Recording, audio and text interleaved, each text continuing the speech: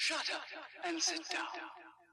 Greetings from the heartland of America, Guthrie, Oklahoma, and Hoboken Coffee Roasters.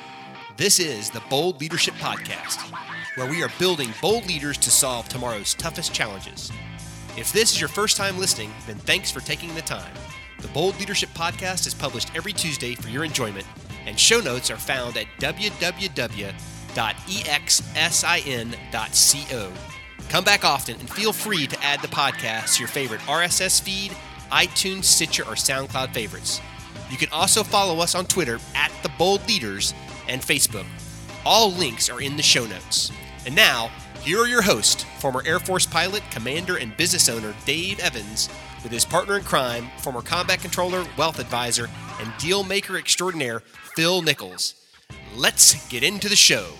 Hey, welcome to another episode of Bold Leadership. Today we're going to talk about metrics. And the question is, do metrics matter? Now, I found a guy, Bill Zip, who made some great insights about metrics.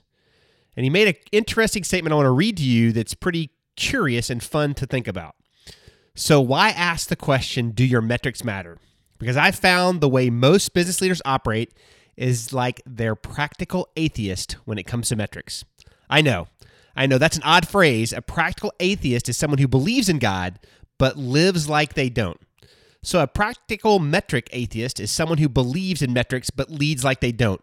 Look, folks, if you run a business, if you run a team, and you don't know your numbers, you're destined to make bad decisions and potentially fail. So here's my question for you. Do you have metrics, and do you use them? Do you have too many metrics? Do you know which metrics are important to drive your sales pipeline, that drive operations, and make improvements along the way? You see, the first indication that your metrics don't really matter is that you have too many of them, way too many of them. You don't need 100 metrics. You need 4 or 5 to see how the team's going. Perfect example. 2012, we're in the desert flying airplanes out of the Middle East into the combat zone in Afghanistan. We had one metric that mattered, that we tracked every day: takeoff time. The goal was to take off 5 minutes early for every mission. We tracked it every week, and we held every crew accountable to taking off early every single time. What happened to the team? Well, I can tell you the team performed better than any team in the history of the unit. They had better on-station time. They had better coverage time.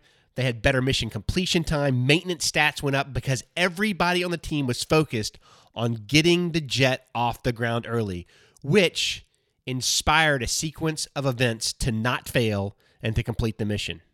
So let me ask you, how many metrics do you have, and are you using them properly? The next question that I love, and this is perfect, is, are your metrics predicative of performance? You see, if your metrics don't drive better performance or show you how your team's performing, they are useless. Would you rather be looking at the future or what's in the past? You see, I'm not a big fan of lagging indicators. ROI, lagging indicator, right? It doesn't tell you anything. It tells you what you did, not where you're going. It doesn't tell you who's winning and losing. You need to find the metrics that drive future performance. Previously, early takeoff times drove future performance. We could tell which crews were successful and which crews weren't by simply measuring takeoff time. Question 3, are you consistently tracking and reviewing metrics?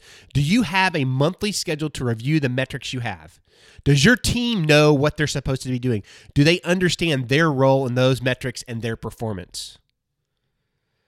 I can tell you many times that we've worked with clients to help them define key metrics, only to find out later they're not using them. They're not looking at them. They're not updating them because they got too busy. Look, you can't be too busy. A phrase I learned early in my career. If you don't measure it, it's not important. Your team will consistently walk away from things that aren't measured because they've got more important things to work on. They're going to work on the fire in front of them. And if you don't hold them true to their metrics, they're not going to improve performance. It's just not going to happen. It's been proven time and time again. And then finally, do you celebrate your metrics publicly? Now, I worked for a guy, great guy, Coop. He was awesome, amazing. And as a squadron commander, before he was a group commander and a wing commander, he had a unit that was struggling with training. I mean, they were really, really struggling. He tells the story splendidly. I wish he was on the show. Maybe we'll have him sometime. But he tells a story. He walked into a training unit that was failing miserably, looked around the unit. Everybody was beaten down, upset, frustrated because they couldn't fix anything. He built a metrics wall at the front desk of the squadron. Every day when you stepped to your airplane, you saw exactly who was doing what and how they were doing. Every Friday, he celebrated the victories of the team in the metrics and the improvements they made. His squadron went from significantly struggling to one of the most successful training squadrons in the Air Force, all because he took the time to post metrics and celebrate success. So, the question starting this episode today, and it's a short one because I want you to think about this and look at what you're doing. Do metrics matter? The simple answer is yes. They determine future performance. So with that, Bold Leadership is out of here. Have a great week and get your metrics fixed.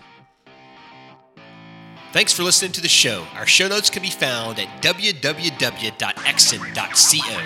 If you liked it as much as we think you did, be sure to go to iTunes and leave us a review.